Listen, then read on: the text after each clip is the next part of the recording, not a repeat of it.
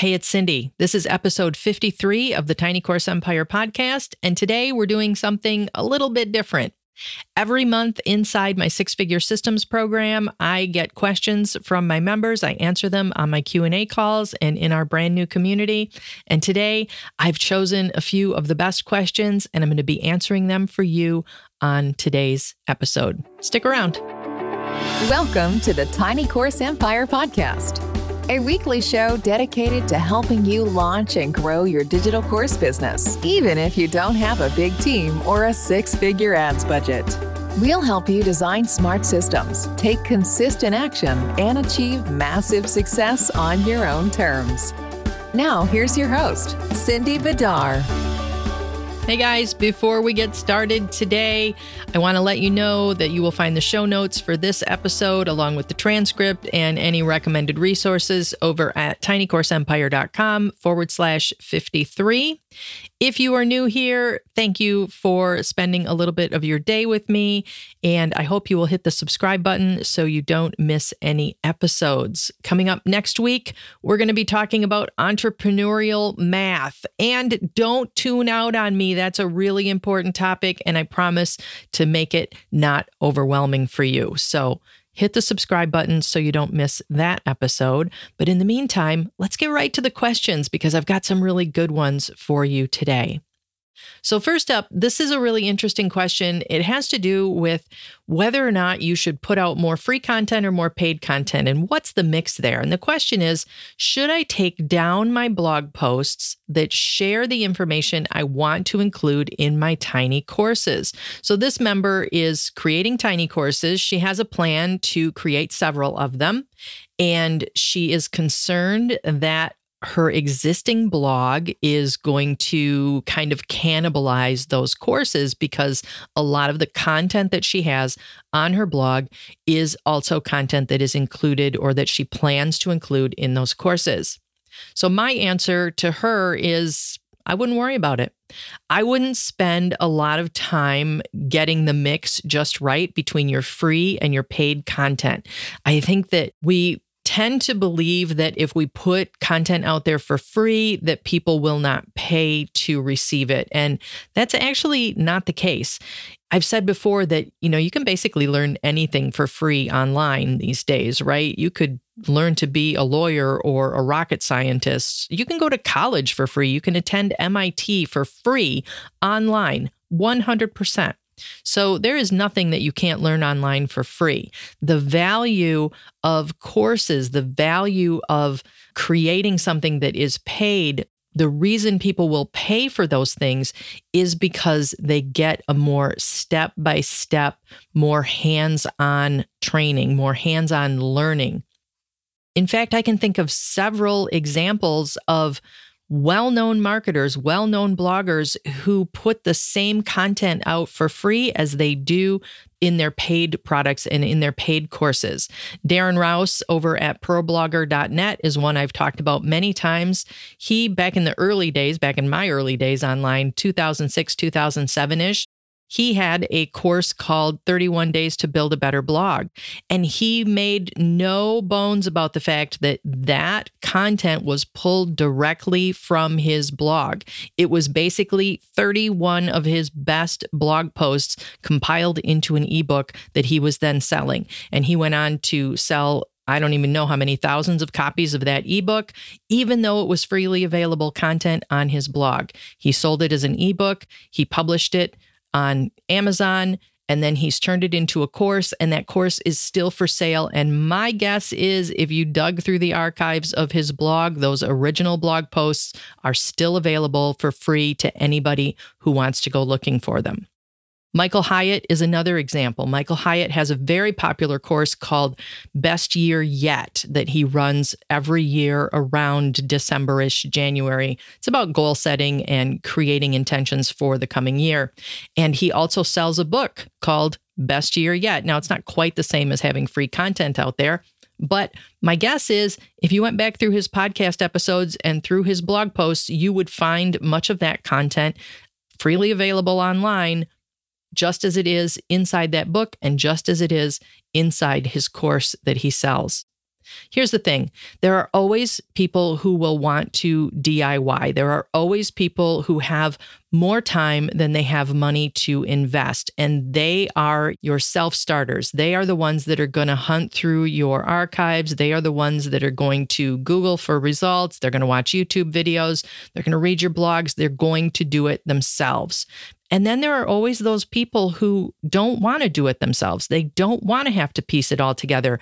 They want the more hands-on approach. They want more step-by-step process to follow. And they are the ones who will always pay. And there is room in this world and there is room in your business for both of those people. So I don't want you to spend a ton of time thinking, oh, I have to be careful what I publish on my blog. I don't want to give away too much information because then people won't pay me, because that just has not been my experience. Now, that doesn't mean that you should freely publish every single course as is and then charge for them also. I don't think that's necessarily a good idea.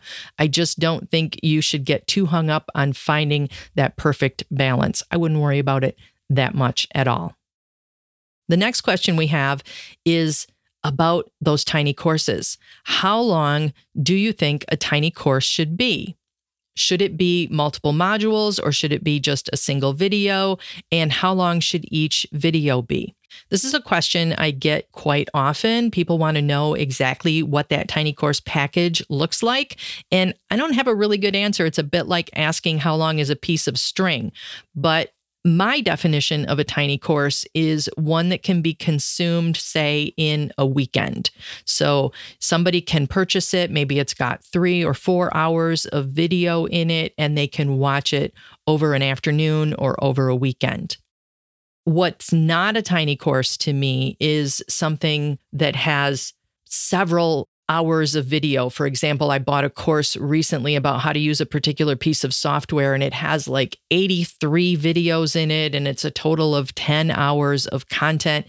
That is not a tiny course to me. That will take me a week or more to actually go through that entire course if I'm really working at it. And in reality, it's probably going to take me several months to work through that course. So that would not be a tiny course. A tiny course also would not be something that rolls out over several weeks where you're drip feeding content week after week after week, maybe a 6-week or an 8-week or a 12-week course. Those are not tiny courses. A tiny course is something that I can purchase and consume relatively quickly and get results from relatively quickly as well.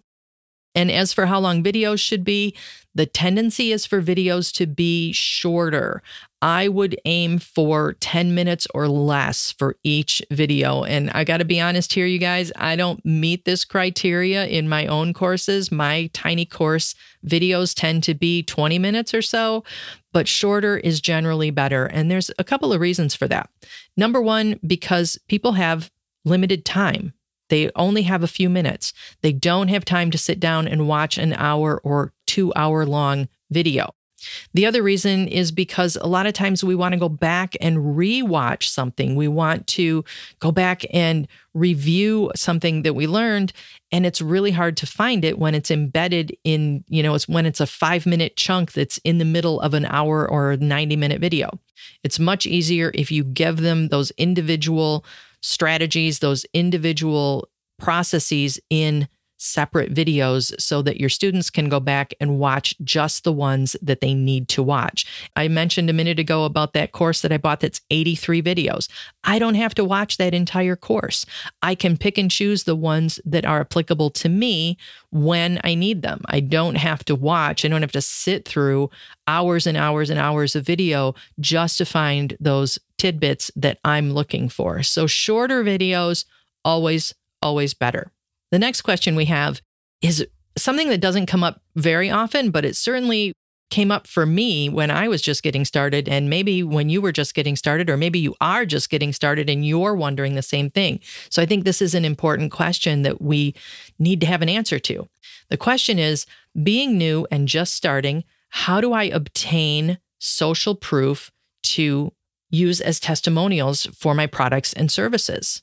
That's a struggle that everybody faces when they're brand new, right? We hear so often that we need to have testimonials on our sales page, and we'll see websites with loads of testimonials on them, and you're just starting out and you think, what am I supposed to do? What do I use here?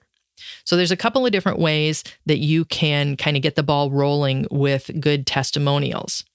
Number one, you can do small projects for free. And this works whether you are a freelancer, whether you are a course seller, whether you're a coach. You can do small projects or offer small courses or do a limited time consulting or coaching for free in order to generate those testimonials. You can also do work at a reduced cost. My friend Kelly McCausey used to teach this method. I don't know if she still does. If she does, I'll find a link and I'll drop it in the show notes. But she used to teach this method where new freelancers could get clients at a reduced cost in exchange for testimonials. And I think that's a great way to go, especially when you're brand new. The other thing you can do is just get creative. Think outside the box about what might be a testimonial. So, for example, you might get a testimonial from your former employer. You might get a testimonial in the form of social media comments, where people are saying nice things about you that aren't necessarily about what you do, but that are somewhat related, that you can kind of see your way towards, yeah, that could potentially be a testimonial. Are they going to be great testimonials? No, they're not going to be the best, most amazing testimonials in the world, but they are better than not having anything at all. You can also look to friends and relatives who know you and who maybe haven't worked with you, but who are aware of your strengths in the area that you are working. So a good example of this would be, say you are launching a home organizing business and you have a friend who comments that your house is always spotless, that it's always clean and it's just a joy to come over for dinner because your house is beautiful. That's a great testimonial for a home organizing business. It's not actually a testimonial, right? She didn't hire you, but just that statement that you're living up to the standards that you are setting in your business is enough to get some attention and be used as a testimonial, even though it's from a friend. You don't have to say it's from a friend on your website, but you can put it out there as a testimonial until you get new ones coming in that are maybe better and more focused. All right, next question. How can I move from infrequent to a daily email schedule? So you guys know me, you know that I advocate emailing every single day. I do recognize, however, that not everybody is up to emailing every single day. So in that case, I recommend that you start by emailing consistently.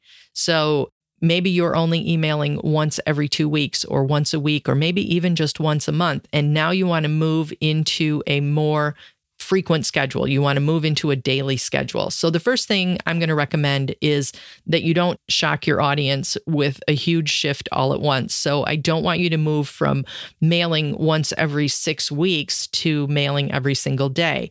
It's going to startle your audience. They're not going to know what's going on. They're going to get a little freaked out. And it's not sustainable for you.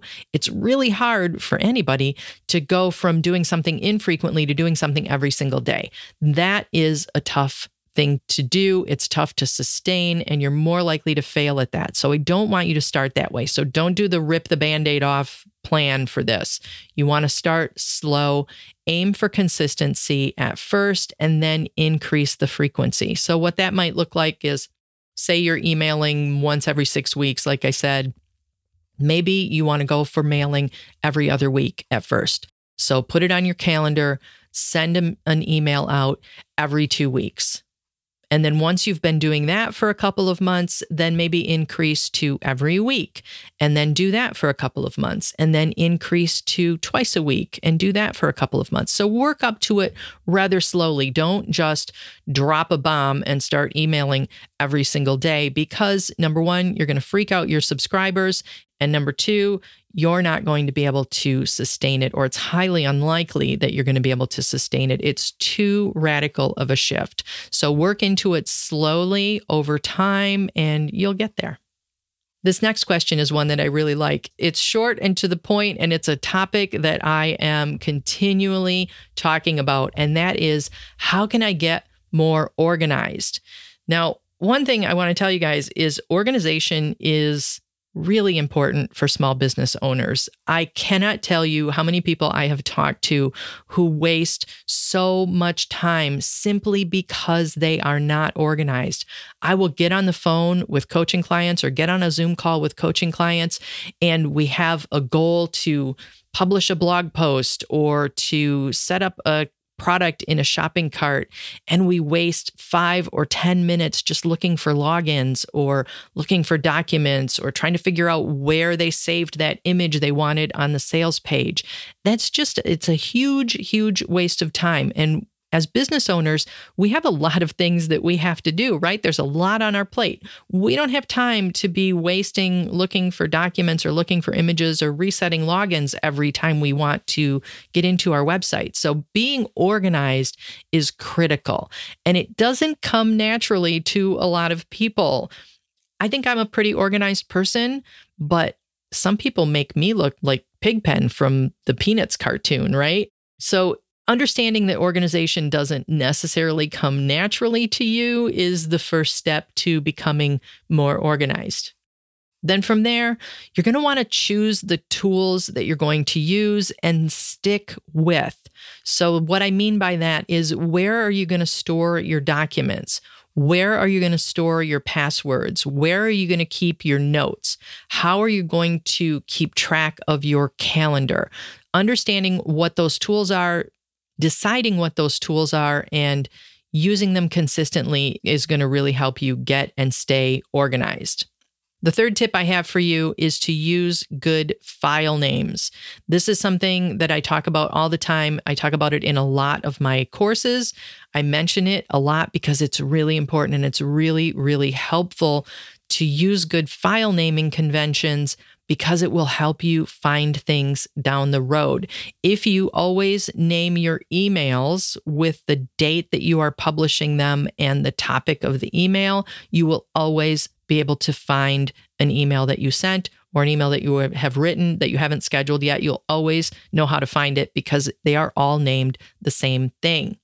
If you always name your course material with the course name and then the lesson number and then the topic, you will always be able to find that information when you need it. I can't tell you how many times this kind of naming convention has really helped me to not waste a bunch of time. It's helped me to find things that I was looking for that maybe I created years ago, but that I needed all of a sudden, and I could put my fingers on it right away because I know how it's likely to be named and where it is likely to be stored. So just getting in the habit of always putting things in the place that you have assigned to them and always naming them in the way that you always name them will make all the difference to you. You also want to learn to rely on your calendar and your task manager. And listen, you guys, I don't want to go too deep into this. This is like a whole nother topic with task management and calendar management. I've talked about it before on this podcast. I'll link to that episode in the show notes. But you want to get in the habit of keeping track of your tasks, whether you keep them in a task manager, you keep them in a notebook, you keep them on a pad of paper next to your desk, wherever you write down all of the things that you should be doing. Do it all in one place. Keep track of those things all in one place. Don't spread them out. Don't keep some of your tasks on sticky notes and some of them on a notebook that's on your desk and some of them in a file in your Dropbox.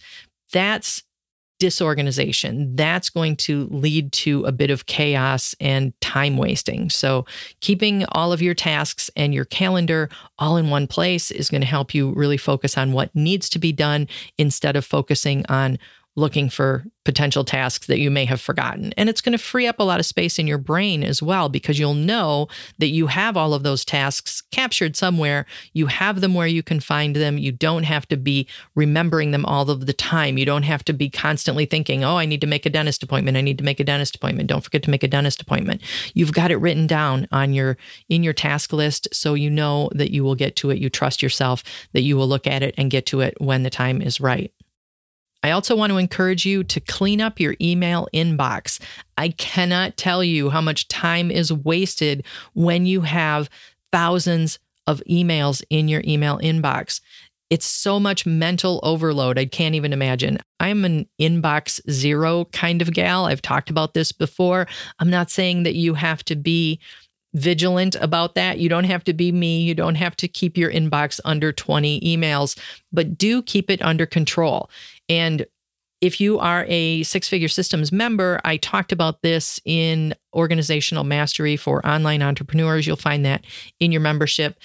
If you're not a Six Figure Systems member, here's a few tips to help you get your email more under control. Number one, don't use it as your task list. Your email is not your task list. Your email is for communication. So what I mean by that is, as email comes in, decide what you're going to do with it. Is it something that you have to do? If so, put it on your task list and archive the email. Is it something you have to reply to? Reply to it and archive the email. Is it something you want to read later? Put it in a folder titled Read Later and get rid of it out of your inbox so it's not there every time you log in to your email, staring at you and distracting you from what you went in there to do in the first place. Because that's the real problem with a messy email inbox, is every time you open up your email to find something, there are all of these other things in there that are distracting you, that are keeping you from the task at hand. So getting those things out of your inbox is really important. Another tip I have for you regarding email is to make use of your email platform's automation. So what this means for me, I'm a Gmail user. All of my email comes into my Gmail inbox, whether you email me at my Gmail address or at my business address, it all comes into my Gmail inbox. And that means that I can use Gmail's rules and labels to automatically organize things. So for example, I get a PayPal notification every time I receive a payment. I don't want those in my inbox. I don't need them in my inbox. They're just clutter. They're not something I need to have or I need to see. They are something I need to have. So I have my Gmail automatically filter those. It receives them in, then it marks them as read, and it files them. So I don't actually see them, but they're there. If I need to go back and find them later, I can use Gmail's search to find them. And I do this with lots of different emails. Every time I receive a payment notification about an affiliate offer that I have promoted, that is automatically filed away as well so that I don't have to see it in my inbox. It's not that important. I don't need to open it and read it. It doesn't need to clutter up my inbox. I need to be able to find it later if I need it, but I don't need to see every single one that comes in. So those are automatically filed away too. I also file newsletters that I want to read. I have several that I subscribe to that I definitely want to read, but I don't necessarily want them interrupting my workday. So those are automatically filed away in a folder called newsletters. So I can read those later when I have time. They're not distracting me from my day-to-day business by being in my inbox. So make use of those automations that are available to you. And you have access to these whether you're using Outlook or Gmail or Yahoo Mail or whatever your email platform is. They all have these automations available to you. So learn how to use them to keep your email inbox cleaner, and you will waste a lot less time in there. So those are my tips for getting more organized. And this is something that I believe every entrepreneur, every small business owner should do. A little bit of time invested now getting organized will save you hours, days, weeks down the road not looking for things that have been lost, documents, passwords, whatever. So spend a little bit of time, get a little organized now, decide which tools you're going to use, where you're going to store things, how you're going to store them, how you're going to name them, and then follow that system. It will save you hours of time. All right, next question. Does my website need to be ADA compliant? This is a really important question. There are website owners, small business owners out there who are being sued because their websites are not ADA compliant. So yes, in my opinion, you should aim for ADA compliance just to protect yourself. But let's dig into this a little bit more. And first of all, I do need to say I am not a lawyer. I have not studied this issue. I have no legal certifications of any kind. So you should definitely speak to a lawyer if you are concerned. Don't take random advice from a podcaster online about this. But yes, in my opinion, you should aim for ADA compliance on your website. Now, let's talk about what ADA compliance is. ADA stands for the Americans with Disabilities Act. So right away, you know that this is U.S. specific. Now, I am certain that other countries have similar laws, so you would want to be aware of what's going on in your country if you are not in the U.S. But in the U.S., the Americans with Disabilities Act says that as a business owner, you are required to make reasonable accommodations so that people with disabilities can access your services. That means that if you have a store and there are steps that lead into the store, you must also have a wheelchair ramp so that people with a wheelchair can get into your store.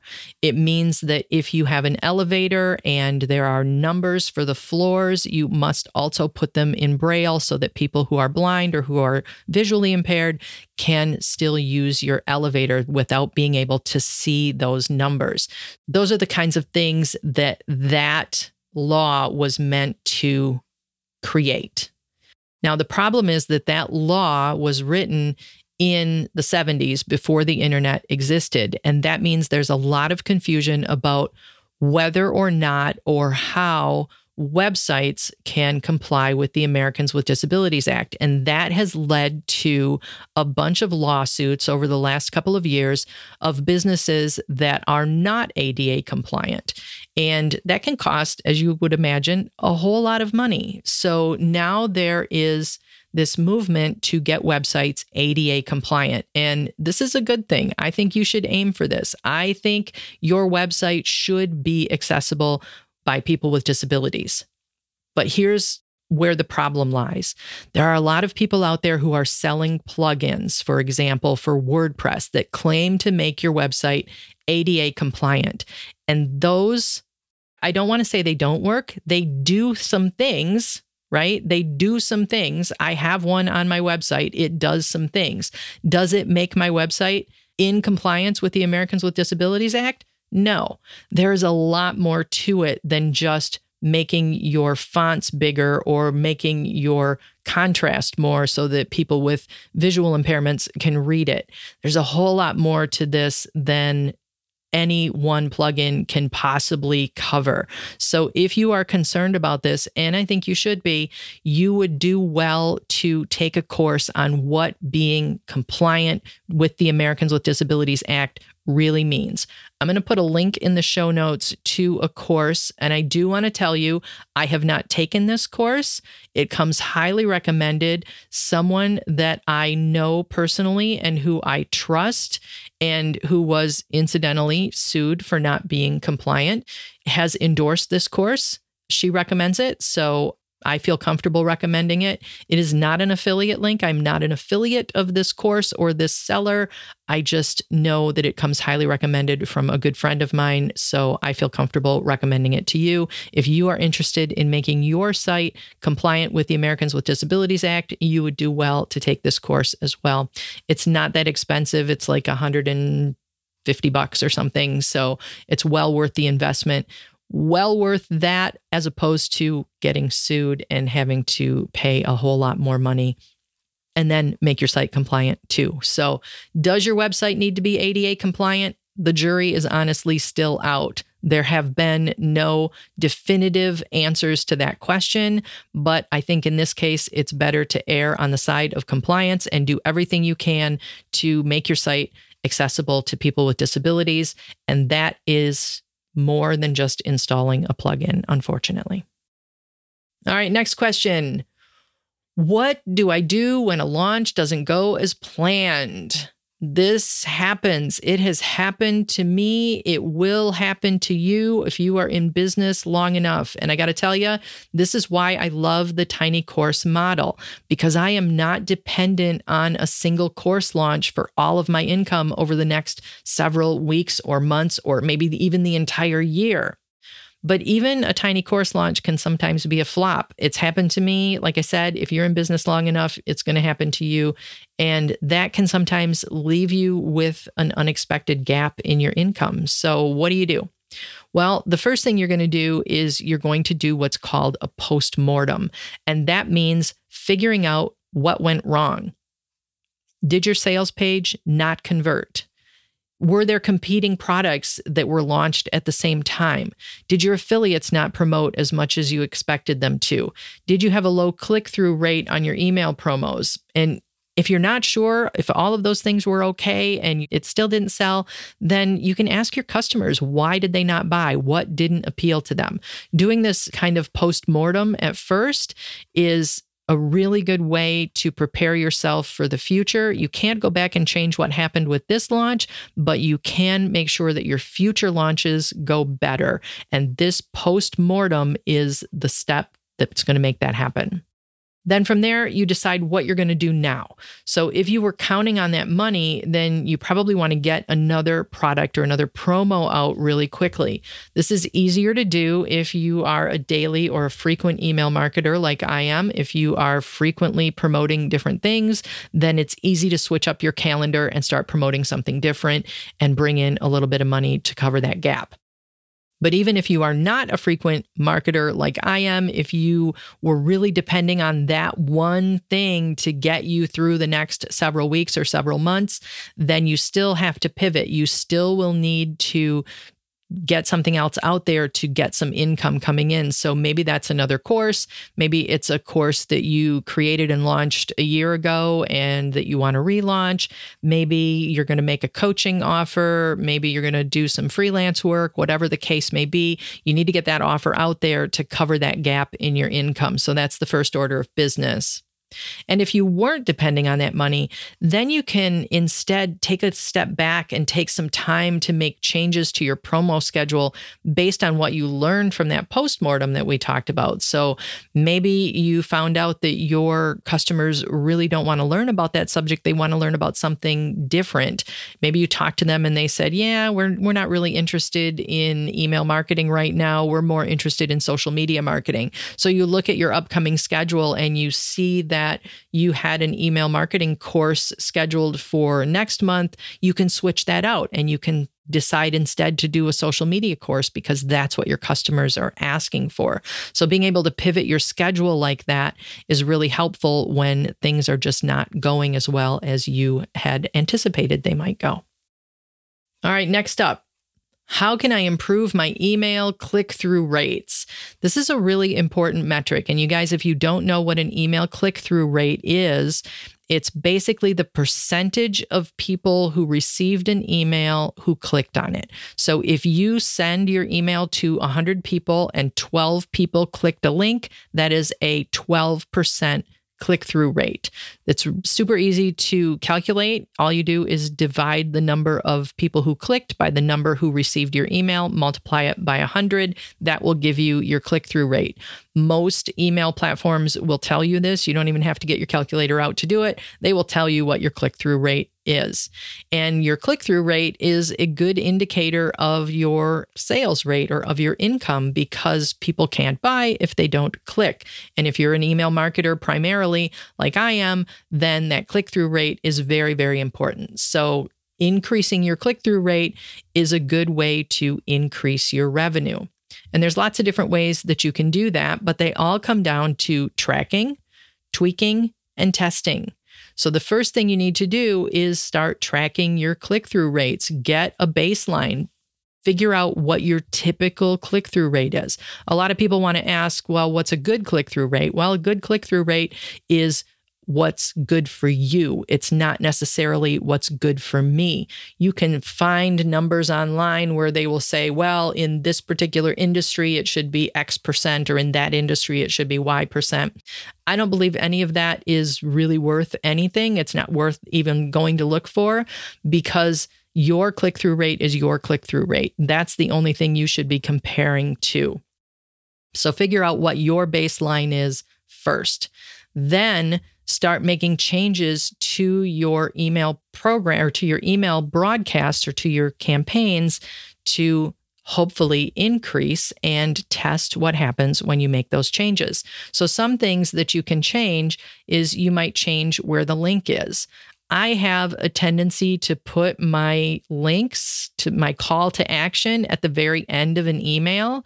And oftentimes what I need to do is move that call to action to the very top of the email instead, because maybe people aren't interested in whatever I'm talking about. They just want to get to the good stuff, right? They just want to see what's on offer that day. So I can move my email call to action or that link to the beginning of the email instead. You might also want to make the call to action or the link more obvious. Make the font bigger. Put it on its own line. Remember that a lot of people are reading email on their phones, so you want to make it really easy for them to see that there is a link there and to actually click on it. So make it bigger, put it on its own line, center it. That's going to make it easier for people to see and click. You might also add a button or an image of some kind. GIFs are really good for this. I taught how to make GIFs for your email in a recent course, and that's a really excellent use of those, is to put them in an email, make them clickable. They draw attention, they capture the attention, and they naturally get people to click. So using an image or a button of some kind is a good way to go. You can also use emojis to make your calls to action stand out. You could use this in conjunction with changing the font size and putting it on its own line, put a couple of emojis there just to get extra attention on that call to action. You can use different words, use different calls to action, test out saying things like, click here to find out more, or order yours by Tuesday, or whatever the call to action is. Test out different phrases that you can use in that link. And you might even change up the time or the day that you send your emails. If you are a weekly email marketer and you send every Wednesday at noon, try sending on Thursday at 3 p.m. instead and see what happens to your click-through rate. The most important thing, though, is you have to track these changes. You have to pay attention. Did whatever change you made help? Did it increase your click-through rate or did it not? Because if it didn't, then go back to the way you were doing it before and keep testing and keep tracking until you find that combination that boosts your click-through rate. All right, last question. Do I have to offer PayPal as a payment processor? I know a lot of people are really down on PayPal, and this has been the case for years. This is not anything new. It's been the case since I've been online way back in 2008 or 2009 or so. People were hating on PayPal. A lot of people don't like them. They feel that their fees are too high, that they are not supportive of sellers, especially digital product sellers. So some people are going the route of, I'm not going to offer PayPal at all. I see several course sellers. Usually it's typically with bigger courses, but some smaller courses as well. But I see some course sellers who do not offer PayPal as an option at all. And I think that's a mistake, honestly. I think there are a lot of people who prefer to use PayPal. I'm one of them. I prefer to pay with PayPal when it's available because I feel like I have more protection that way as the buyer. So there's a safety thing there for me. There's a comfort thing there for me as the buyer. Again, now as a seller, I don't necessarily feel the same way. As a seller, PayPal is not my favorite thing, but I can tell you that about 75% of my sales, my personal sales, come through PayPal.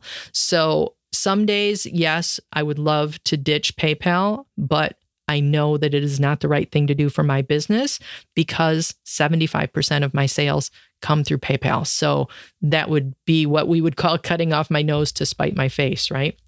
So do you have to accept PayPal? No, you don't have to. Should you? You probably should. I think if you're in the online space, then using the platform that most people prefer is good business. And if most of your people prefer PayPal, then I think that's just good business. Now, if you can't accept PayPal, if for some reason, maybe something happened and PayPal has decided that they don't want to do business with you, I've heard of that happening, then you may not have an option. But I think if you do have an option to accept PayPal or not, I think you would be doing your business a disservice by not taking it. And again, that's just my opinion. Take it for what it's worth. It may not be true for your business. Maybe your customers don't care about PayPal. Maybe your customers would rather pay with credit cards. Maybe your customers would rather use Bitcoin. I don't know. But I think in most cases, having PayPal available is just good business. All right. That is it for me for the questions. I hope that you have learned something here today. I hope that you've found some interesting information. I hope you've enjoyed kind of listening in, not really to a Six Figure Systems Q&A call, but to a similar format. These are the kinds of things that we talk about on our Q&A calls all the time. So if you are interested in that, I would love to have you join us over at Six Figure Systems. But in the meantime, head over to tinycourseempire.com/53 to find the show notes, the transcript, and all of the resources I mentioned in this episode. And while you're there, let me know what questions you have, and I will answer them either in the comments or on a future episode. And finally, if you're enjoying the show, would you do me a favor and leave a rating and review over at Apple Podcasts or wherever you're listening? That helps other people to find us. And of course, if you have a friend or a colleague who could use this specific episode, you can just send them the direct link. That would mean the world to me. It's tinycourseempire.com/53. Have a terrific day, everyone, and I will talk to you all again next week. If you like what you hear on the Tiny Course Empire podcast, you're going to love all of the courses and workshops and support you'll find inside Six Figure Systems. That's my monthly program where we dig into online marketing for regular people like you and me. We don't do big launches, we don't have the big headaches, and we don't have the big expenses that come with them. Instead, we focus on creating repeatable, sustainable systems that continue to grow over time and that don't suck up all of our energy or require a 10-person team to manage. You can come see what we're all about at sixfiguresystems.com, and I'll see you on the inside.